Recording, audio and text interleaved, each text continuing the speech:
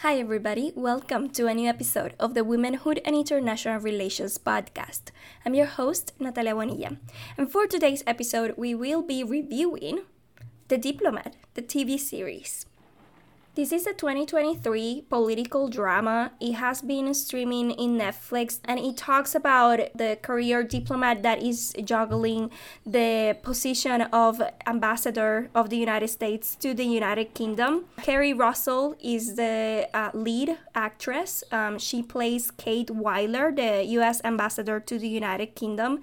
She was supposedly preparing to become the U.S. ambassador to Afghanistan, but in the first episode, it is very clear, and I'm not giving any spoiler here, but it is very clear in the first episode that, the administration changed their minds and she was sent to take the position of ambassador to the United Kingdom, a position that her husband, Hal Weiler, previously held. So you could see that the first episode, where this is all taking, form, already poses many ethical and political challenges.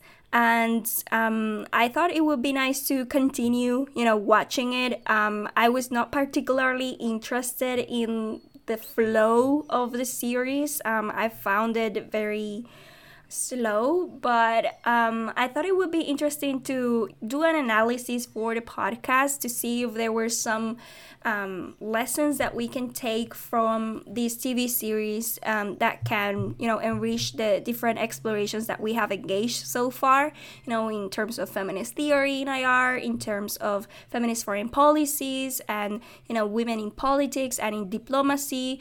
And I thought, okay, let's try it out. Let's watch it. Let's see where, what this has to offer.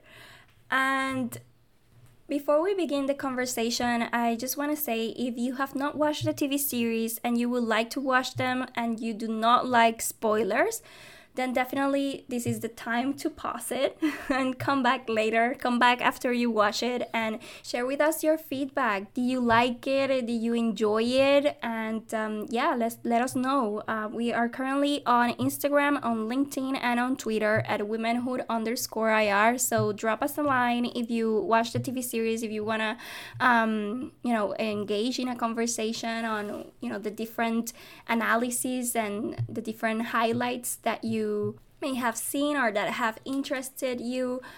So let's share impressions. I'm gonna leave a moment of silence here for those of you that want to come back later. Looking forward to talking with you soon.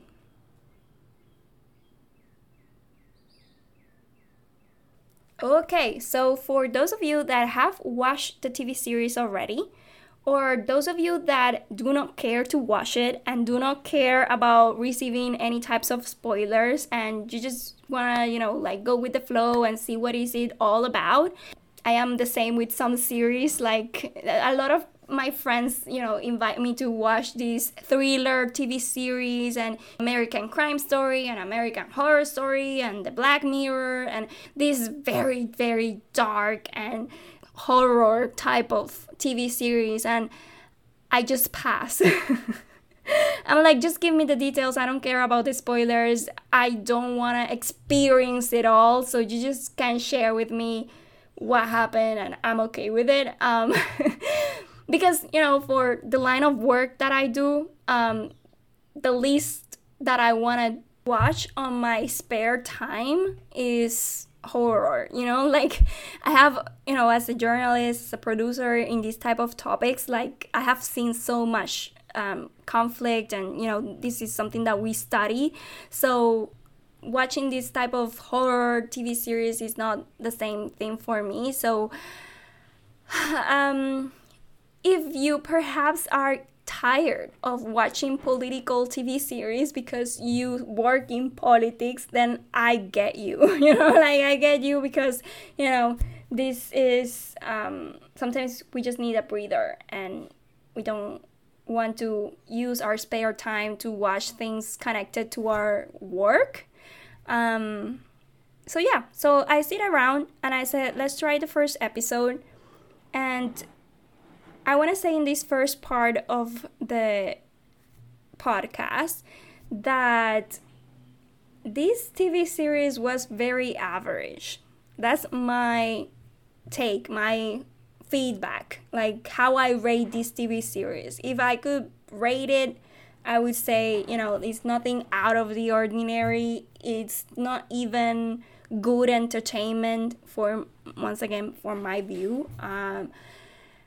It was good in some aspects in terms of how politics play, or what happens behind closed doors, what happens with the media, what is, the different power plays between society and the negotiations and all that. I mean, that part was good, like a good representation to see it on TV. However, the TV series, it was very difficult to finish. The first season is only 8 episodes, and in my experience, I couldn't binge watch it. It wasn't an easy flow type of TV series. It was a bit boring. There were some cliches in the different relationships. Once again, this is very subjective. Perhaps you can see it for yourself, and there are some things that are very new to you. But for me, the love triangles and the different power plays between the husband and wife and the prime minister, for me was like, like it wasn't new. It was just like, okay. But the drama itself wasn't thrilling. It wasn't exciting. It was just a bit mellow. So you just needed to, take your time with it and perhaps watch one episode for a week. Not even every day, because it was, for me, I found it very like, okay, so I'm doing it for the podcast. Let me finish this. The acting is good. The script is okay. The twists and turns were nothing out of the ordinary. Perhaps the one thing that really was like exciting was the last episode, the final episode of the season, where a lot of things unfolded. But yeah, my overall impression of this TV series is, why create this type of story that has been told over and over again that doesn't offer anything new? That was my first impression. My second impression, I didn't rewatch it. I didn't go to the torture of rewatching it. But as I was, already in the episode 5, episode 6, I was taking my notes, and there was something interesting that caught my attention, which was the different relationship dynamics, particularly between Kate Weiler and her husband, Hal Weiler. The relationship between Kate Weiler and Denison, which is the British foreign minister, and the relationship of Kate, which is the protagonist of the TV series, with the British Prime Minister, Trowbridge. Yes, that's the name. Don't ask me why they chose that type of name, but it's very linked to the topic of, or the crisis of the first season. So let's explore this deeper. Kate, as a protagonist, she is a symbol and a representation of, women in power. She is being hailed for becoming the first female ambassador of the United States to the United Kingdom. So it is important. But more than that, for me, it was very emblematic that the first posting, the original posting for her, was to go and become the first female ambassador of the United States to Afghanistan. Of course, with the global war on terror, the war in Afghanistan, the Taliban takeover in 2021, having a female U.S. ambassador in Afghanistan would have been very, very significant and appealing. Why there was a detour and why she was sent to the United Kingdom, she is not aware of. The Secretary of State didn't have much good relationship with her. But there's a whole scheme happening behind closed door between the President of the United States and the administration, with Hal, which is the husband of Kate, to try to position her later on as the best candidate for a VP role in the next upcoming elections in the United States. So this type of posting of Kate as US female ambassador to the United Kingdom was supposed to be brief, as in 3 to 6 months before the candidature could take place. She didn't know any of this. She didn't know the master plan that her husband, as well as those in the current presidential administration of the United States, were doing behind her back. She was not aware of that plan. That's something that is uncovered later on in the first season. But that first decision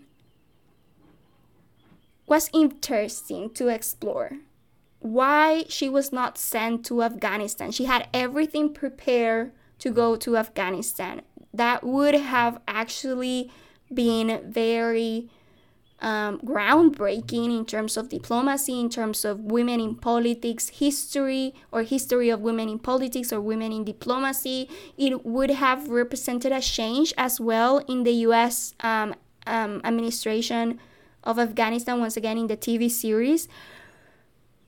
Because Kate was she's a career diplomat, so she has done everything by the book, but she's also very good, according to what other people say, because we don't see that very much taking place in the first season, but she's very good at working on the ground, like speaking with locals, trying to blend in. And she kind of reminded me at first of Carrie in Homeland, the CIA operator, the CIA agent in Homeland, the TV series. That type of personality. Carrie had a lot of post-traumatic stress disorder and, some mental and emotional issues.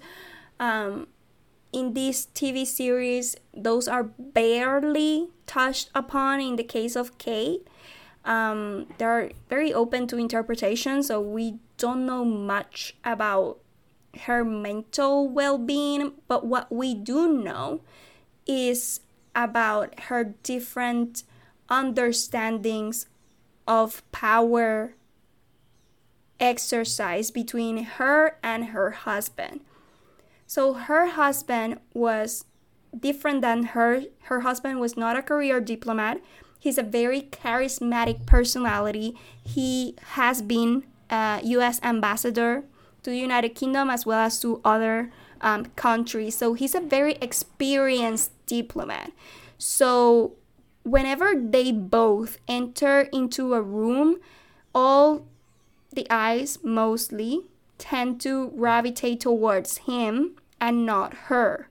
So those are the first things that when the TV series begins, we start seeing the cracks in that type of relationship and how she's uncomfortable with being posted as U.S. ambassador to the United Kingdom, a position that was previously held by her husband, because the contacts, the networking, the people, and the government in place would still refer to or will want to speak to her husband, thinking that he still holds that position rather than her. So she didn't have like a clean slate to, make a name for herself. It doesn't help either that her last name is Weiler, the same as her husband. So when people are calling into her office, like, let me speak to Ambassador Weiler, most of the time they're referring or they're wanting to speak to Hal, not speak to Kate. So those type of frictions are very evident from the first 2-3 episodes. Then we started seeing the cracks between the personal relationship between them, because there were some resentments spoken, and those that were still on the gray areas. Resentments from her to him and him to her. For her, it is very clear that she resents him not only capturing the attention of the people or speaking over for her or trying to underestimate her capability of, commanding a room or, taking decisions, etc. But also something that bothers her, that is affecting their personal relationship as husband and wife, is that he's a very impulsive as well as secretive person. So she feels like she cannot trust him. It's not that he's unfaithful to her, but it's more that he's a lying person. He lies. And because he lies and he withholds information from her, or he tends to fix things, or starts doing some businesses on the other side and doesn't tell her, or takes decisions that may affect her work without telling her, she wants a divorce. She wants to divorce him. She doesn't want to continue the relationship further. There are some other aspects in terms of sex and in terms of, how they do deal with intimacy, as, makeup or breakup sex and all those angry undertones of that type of bedroom dynamics. But there's also resentment from him to her, because his love for her is so strong that he wants to help her shine, but there's also a narcissistic, because there's still some things that he does to comply with her, to try to help her or try to not irk her nerve.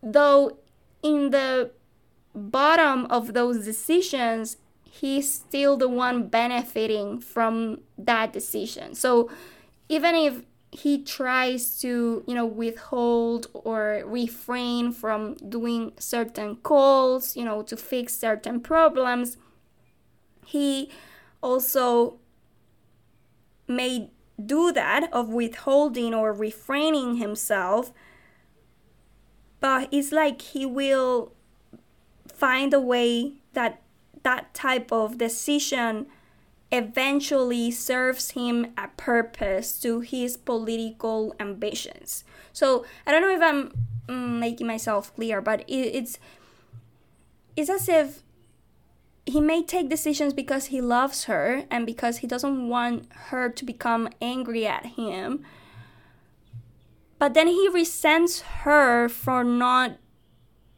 understanding that he is like that. She should accept him as he is. So instead of shaming him in a very passive aggressive kind of way, he may take decisions to comply with her, but then on the undertones of those decisions, he finds a way to use it in his favor in the future. It's not the decision for the decision itself. It's like, okay, I'm going to comply with you, but that decision, eventually, I would try to make it in my favor. So I would say he's like a narcissist. But once again, I'm not a psychologist, but he has like that type of, he has those type of dynamics in place. So it's interesting to see how the work decisions or the decisions in the work environments affect the personal dynamics, because that's something that we have covered here in the podcast, with the feminist theory applied to IR, how the personal is international. And in this type of work settings where both of them are ambassadors, or one of them used to be ambassador, but he was, blacklisted for the current administration, but he still holds influence, he still holds power. And during the first 2-3 episodes, we see that struggle very clear. And to expand on that, now that I, look at the situation, I am not very sure that got solved in the first season. Like, I'm not sure that by the end of the first season, Kate fixed that legitimacy or reputation problem. It's interesting that the way that she started dealing with negotiations for this crisis, where 41 British servicemen were killed in a bombing, and the prime minister wanted to bomb Russia or bomb the triangle in Syria, to hit Russian targets, etc. Because that's another thing that I found interesting about. It's not interesting, it's very cliche. It's like most of these Western political dramas tend to portray Russia, or trying to portray always Russia as the enemy. And it's very exhausting. It's like, cannot you find another enemy? Why is it always Russia? And, how this affects, on a side note, how this affects the psyche of the societies that watch these political dramas, because consciously or unconsciously, they're sending you a messages, even if this is entertainment and even if this is TV, that, the Russians are bad and the Russians are always behind worse things and the ones creating trouble and etc. It's like, oh my God, like, this is very, very cliche. So try to find someone else to blame, and try to at least, if you want to do a TV series that offers something new, try to also showcase your own shortcomings of your own country. The United Kingdom is not perfect. The US is not perfect. It's not like the only enemy is Russia and the only bad ones is Russia. Like this very war rhetoric of us versus them is reinforced here. But anyway, coming back to the Kate, the Kate as a diplomat position, the legitimization of her power in that position was not fixed in the first season. She tended to gravitate towards making power moves with other women. The French ambassador or the French foreign minister, I think it was a foreign minister when she travels to Paris. Women to women, or speaking with the senior aide of the prime minister, who was also a woman. It's interesting how she tends to, gravitate towards other fellow females to try to make the power moves to fix the situation of the crisis. And then the only male figure that she relies to take decisions, she cannot rely on Hall, so she relies on Denison, which is the British foreign minister. And that's where the love triangle happens. And the awkwardness, the quirkiness of her personality, the demure and the elegancy, or the elegantness or the poise of the British Prime Minister Denison, is very evident. Like, they are very different, but they value and think alike. So you see that type of connection, and she starts to rely on him at first, not only because she's the US ambassador to the United Kingdom, and the US and the UK have close relationships. And in this crisis, the UK didn't want to make any political or military move without the backing of the United States. So that's why these type of negotiations happen.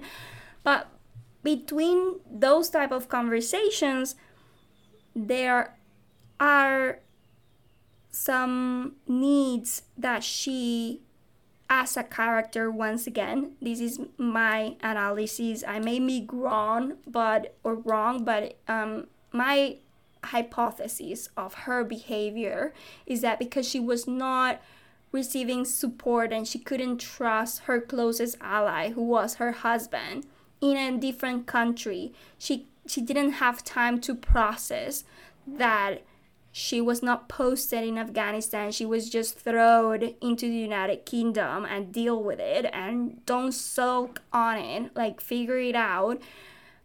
She started bonding with Denison, who was not only treating her with respect, but was also very honest and very blunt with her. Something that she appreciated, because if you're living with a husband or a partner that is lying to you all the freaking time, not only on business or on work environments, but also in your personal life, then, you tend to appreciate honesty.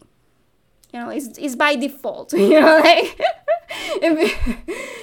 if you have received, so many things that you're up against, and then suddenly someone else represents and means what they say, you tend to trust them. That relationship went downhill the moment that the final episode came up, and she uncovered that he was not being honest with her. Not totally honest. He was hiding some things from her, because of course each one of these ambassadors and foreign ministers, these top positions, you're not only representing yourself, you're representing your country. And no matter how much allyship are between the United States and the United Kingdom, these political figures are not open books. They are not, let's just share all of my state secrets with you and all of my moves with you, whatever. Like, that doesn't happen. They share what is comfortable to share, and there are other things that they cannot share for national security purposes, even if we are talking with people that we may be empathetic or sympathetic with, or that we are in close friendship or close relationship with, etc. So I find that those lines good to see that unveiled on the TV series, because it's part of the nature of soft power, of diplomacy. Like, it's not that they are, one of them is lying to one another. It's just we share what we are comfortable sharing if we have a good relationship, once again. But that doesn't mean that we are open books to our countries, because friendship of countries does not necessarily mean that we cannot protect ourselves, like that type of rationale. The relationship between the two, Kate and Denison, got stronger, sadly, because of the incident with the Iranian foreign minister that went to Denison's office to speak, and then suddenly she was there. She was unofficially supposed to be there, but they were trying to figure out who was the one behind this, bombing or this crisis. And then suddenly the Iranian foreign minister fell ill and was poisoned, apparently, after he was sharing some state secrets, and he died in the office of the British Prime Minister Denison. Very cliche, once again. Why the Iranian foreign minister? Couldn't it be from any other country in the world? Like, why is it always that Western political dramas always try to portray Russian, Iran, and now lately adding China, but Russia, Iran as the ones always behind all the freaking problems that are currently happening in the world? In a way, it's as if consciously or unconsciously they're giving Russia and Iran more power in a symbolic way. they may portray them as enemies, but they're also symbolically and culturally with this type of scripts legitimizing or I don't know if the word is legitimizing, but kind of portraying them as big as they may be, perhaps, but they're kind of reassuring the audience that, you know, the Russians are the second country with the largest arsenal. They are the ones to be feared. You know, like, in a way, they're giving these subliminal messages of, oh my God, like the Russians are so strong and so powerful. We need to fear them. We need to fight them. You know, like that is feed on in this type of political dramas, even when they just want to bomb Russia, which is ultimately what Trowbridge, the prime minister, wants to do, the British prime minister. Denison is not, doesn't mingle well with Trowbridge, and Kate and Denison's conversation on this crisis takes a huge turn in episode 5 and episode 6, and that's the last thing that I'm gonna share here, where the political intentions of Trowbridge become very clear, and he from the beginning wants to bomb something, as very simple and as very gruesome as it sounds. He doesn't believe in diplomacy. He's just like, let's bomb something out because there is a need as a new prime minister to survive in that position. And it's interesting when we look not only at realist theory, you know, the way that we look at the world in terms of, you know, whenever there's a crisis, political leaders in positions of power, you know, in terms of prime minister or presidency, etc., tend to react in a realist way. Once again, realism, the perception that the world is as an anarchic place and that states need to veil or, you know, provide or work on their survival, that they cannot trust other states. And, you know, realism is different than liberalism. Liberalism is all up for cooperation between states, for soft power, for diplomacy, for peace, and more. You know, peace, quote unquote, because of course there are many underlying currents within the liberalist theory. But the realist theory is very direct, very militaristic in a way, and more oriented to hard power than soft power. And when crisis hit, sadly, even though slowly this may be changing, but sadly, in the modern political history of states, or the states, nation states that we have today, republics, etc., leaders, whenever a crisis hit, tend to resort to realist theory. So he was ready to bomb and show force because that's the way that they could send a message to other states and the other male counterparts leaders in Russia or Iran or whatever, like, hey, if you're gonna bomb us, we're gonna bomb you back, you know, like that type of rationale. Like, if you're gonna speak to us in this language, we are gonna respond in your language, so you do know that you cannot mess around with us. There's underlying conversations there. We can speak from, you know, how masculinities work in politics, which we have already featured an episode on this in the podcast. I'm gonna feature down below on the description box, to the different patriarchal pacts and the triad of violence between men that we all have also covered down below on the description box. I'm gonna list the episodes for you to check it out. So the whole point that I'm trying to make here is that his view is that I'm ready to bomb something to show force, because if not, he perceives that he as an individual won't be able to survive in the position of prime minister, because the way that the government is structured in the United Kingdom is through not only elections but also through votes of confidence. So it is not the people, like for example elections in the United States or in other countries where the people vote for who they want the president to be or the prime minister to be, etc.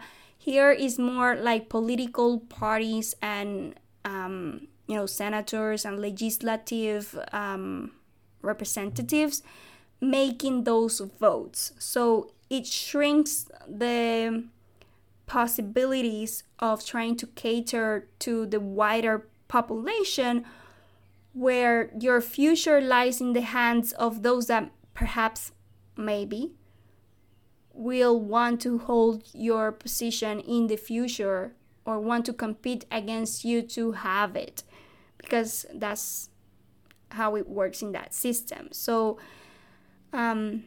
lately we have seen it in the case of the UK once again, that the fragility, if that's the word, like if people are not happy with you, they call for elections and they pressure you to renounce or pressure you to get out of that position in less than 2 months in the case of Liz Truss, or in case of 1 year, in the case of Theresa May. Or we can talk about glass cliffs, which is another concept that applies to women in power in these specific times. But the same with Rishi Sunak.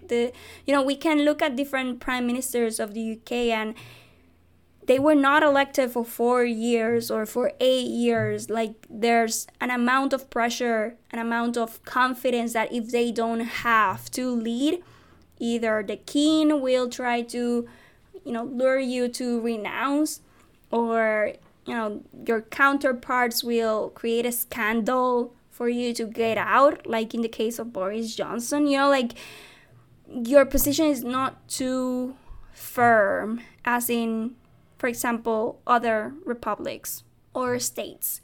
So, taking that in consideration, in episode 5, there's a conversation that happens very casually, not only in the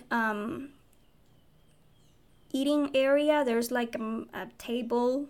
It's not the living room, it's more like the dining area.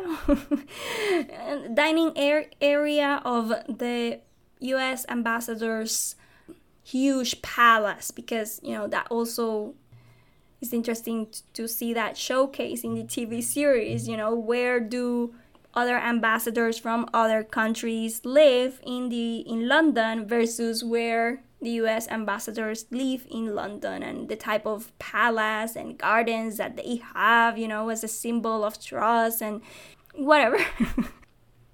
There's a conversation that happened in the dining area that stands later in the evening into the kitchen area between Hal.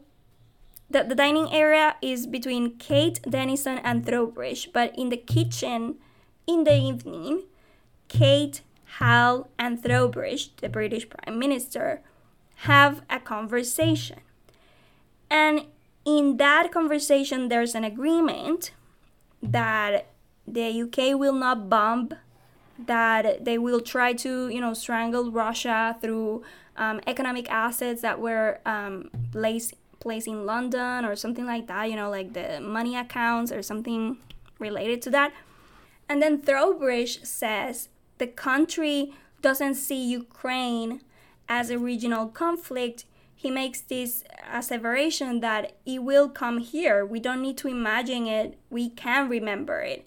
So he was telling Kate and Hal that his position needed to be firm, because these type of attacks and crimes to British servicemen were seen as an act of aggression between countries and between states.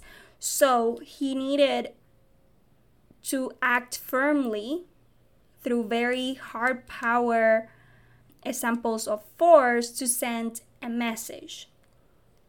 Then later in episode 6, they sit down at the dining table in an official setting. Once again, the kitchen conversation was informal, but then in the kitchen, in the dining area, Kate brings over the whole conversation of the negotiations and the next steps, and then suddenly he says that he's not gonna follow that he's gonna follow suit with the bombing of the Syrian triangle where the Russian targets are. And then Kate says, but that's not what we agreed last night in the kitchen.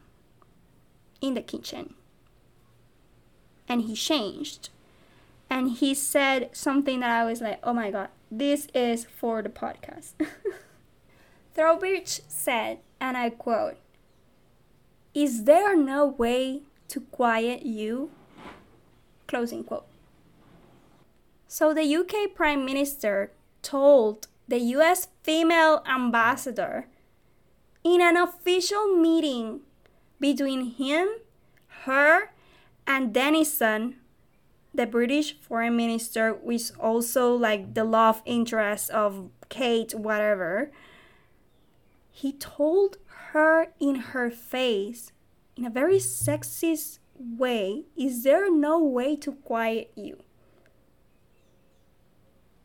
I almost lost it. That was the moment that I started paying attention to this TV series. I was, taking notes and doing chores while I was watching this TV series, and then suddenly he said that. I was like, let's stop everything. What did he just say? I'm sorry, did I hear it correctly? And I know it is a very simple phrase, and you're like perhaps thinking like, Natalia, why make such a big drama out of it? No. Like, this is the example out of many others that people in power, men in power positions, think of other women in power positions as less in this patriarchal mindset. So she's sitting in the table representing the United States.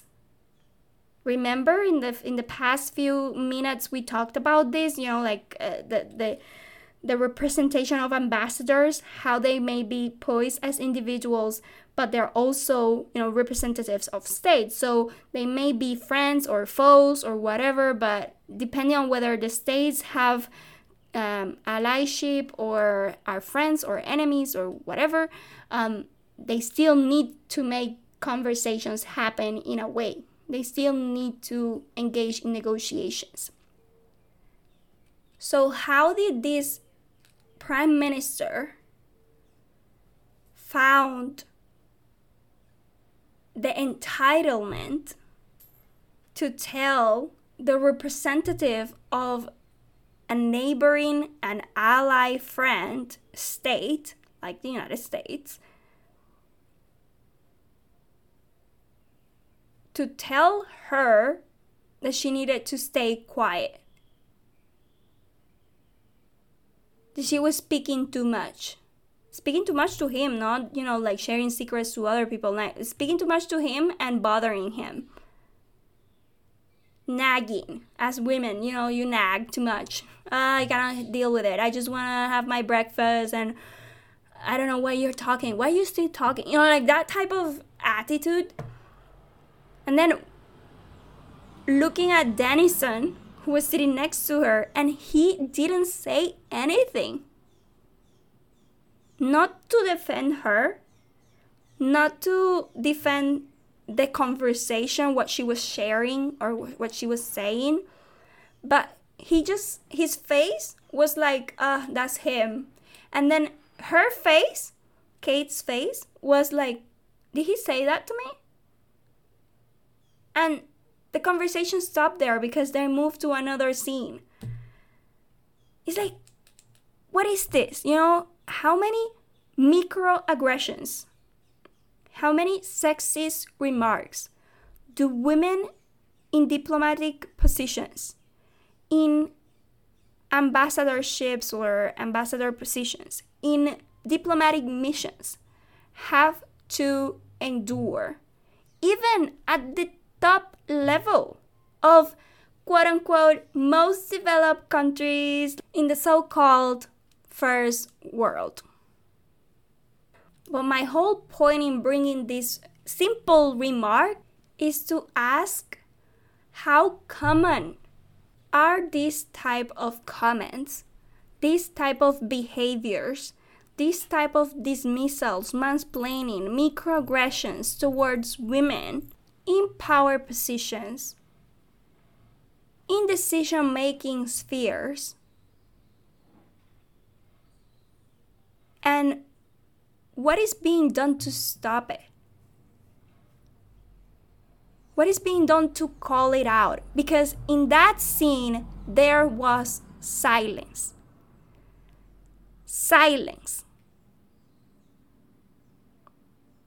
If we do like a psychological analysis of her character, it's probable that we will find that she's a very insecure person and she has, problems with authority and she has problems with men. Like, we can go, talk about that personal and how that affects the professional.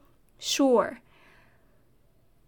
But it's interesting to see here that those were left unattended and unaddressed, and later they exploded in France in the final episode, where not only Denison was hiding information from her, but also the Prime Minister was withholding information from Denison.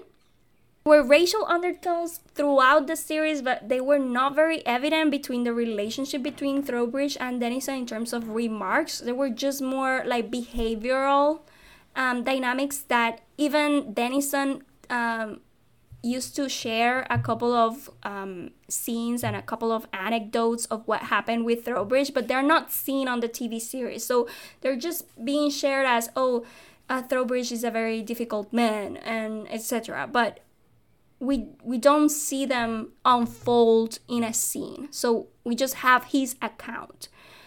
And then when the final scene happens, that it is uncovered that Throwbridge was apparently the one behind the killing of one of these Tory representatives, then he is caught off guard, and then the full TV series ends, because it showcases in that first season that the word of the diplomats in some ways is useless.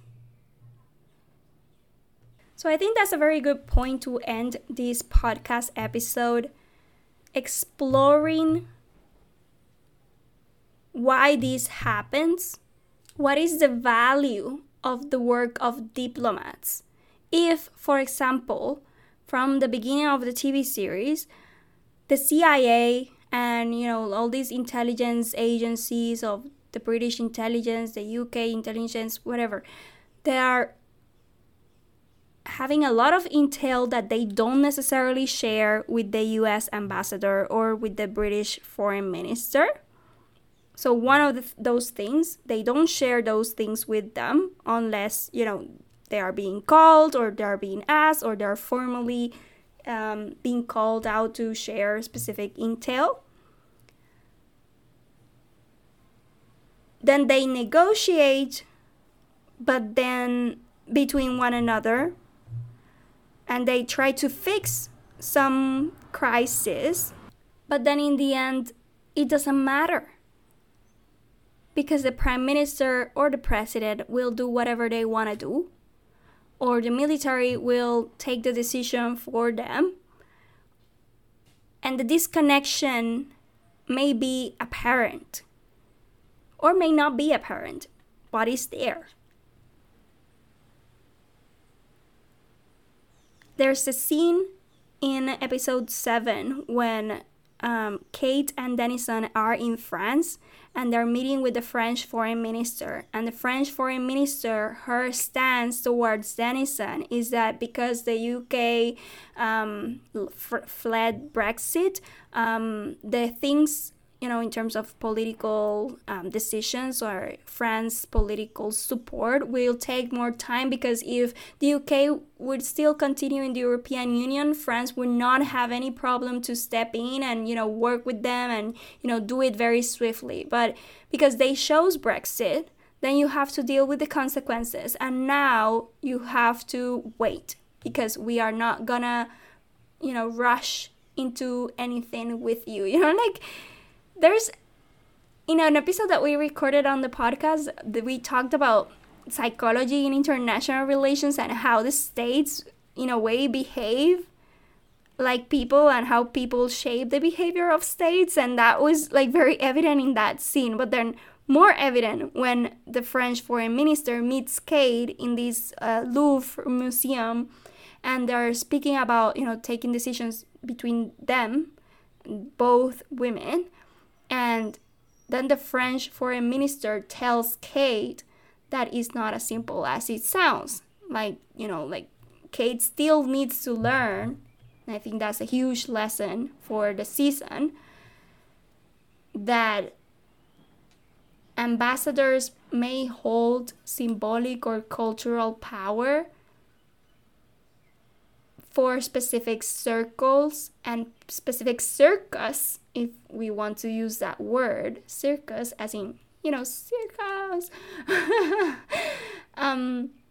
such as the media, The ambassadors are the one, from the beginning of the series, that's the first thing that they say, the job of the ambassadors is 80% speeches. They're just giving remarks all the time. They're just always speaking to the media, always saying what is the US or the UK or whichever country stands on a specific issue. Their work, 80% of their work is rhetoric, discursive. 20 other percent of the work is intelligence and negotiations and trying to figure out how to fix things. But that fixing is conditioned and is in a way a bit flimsy. And in this TV series, once again, I cannot speak for the real world, but there's a perception that these negotiations don't reach the tangible, don't matter in the realness of things, even if it's for a crisis in this TV show. So, if anything, take that question with you. That's the only question that I would love for you to explore. If you're interested, if you have other questions, please do share, for us to continue reflecting upon. But that's the one thing that it left me. The whole TV series was, what's the real role of diplomats? Do diplomats serve a purpose in realist theory? In realist understandings of politics? With political leaders that lead through realist theory? Or are diplomats good and useful if they are representing countries and are part of administrations that embrace liberalist theories? Or feminist theories, for that matter, if we want to address feminist foreign policy models. But this is key. This is a key question. Because if not, the work is just decorative. The power is not there. We may hold the positions, but once the people arise in those positions, because the levels of understanding of those that are above you, once a president or the secretary of state or whoever is above you, because you're an ambassador, but you have to report to your chief, matter in the long run, matter more for the decision making than any type of intel, any type of goodwill, any type of desire or friendship or alliance that you may form at a personal or a professional level. So I'm gonna leave the episode here. That's the one question. If anything, take that with you, because I found that very, very fascinating. Do I recommend this series? Do you need to watch it? Honestly, save your time. It's okay. If you don't have anything else to watch, any other political drama to watch, if you just wanna do your laundry and put something on so someone is speaking on the Netflix or whatever, sure, put it on. But it's not something that will challenge you intellectually, or be something that is very exciting, or that entraps you into wanting to continue forward. Let's watch the next episode. At least that's not my understanding. I understand that there are many people with different interests and different perceptions, so I invite you to also look at other reviews. But yeah, my review is this one. If you do not have anything else to watch it, then sure, go ahead. If you just want the key highlights, watch a YouTube video.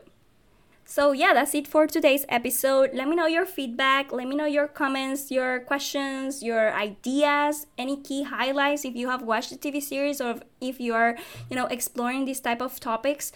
Please do share. We are currently on Instagram, LinkedIn, and Twitter at womenhood_IR. Check down below in the description box other related episodes to this conversation. Thank you so much for tuning in, and talk to you soon.